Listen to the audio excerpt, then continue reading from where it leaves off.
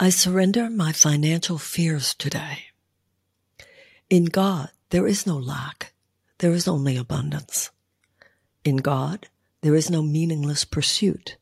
There is only endless creativity. In God, there are no endings, but only the start of new beginnings. I dwell in God, that I might be delivered from the realm of lack, the pain of meaninglessness, and the sorrow of perceived failure.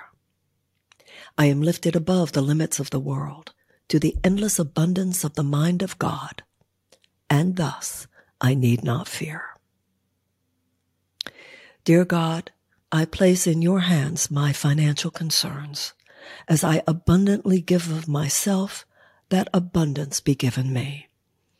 May I gift the universe and the universe gift me in an endless cycle of love. Amen. I surrender my financial fears today. I surrender my financial fears today. I surrender my financial fears today.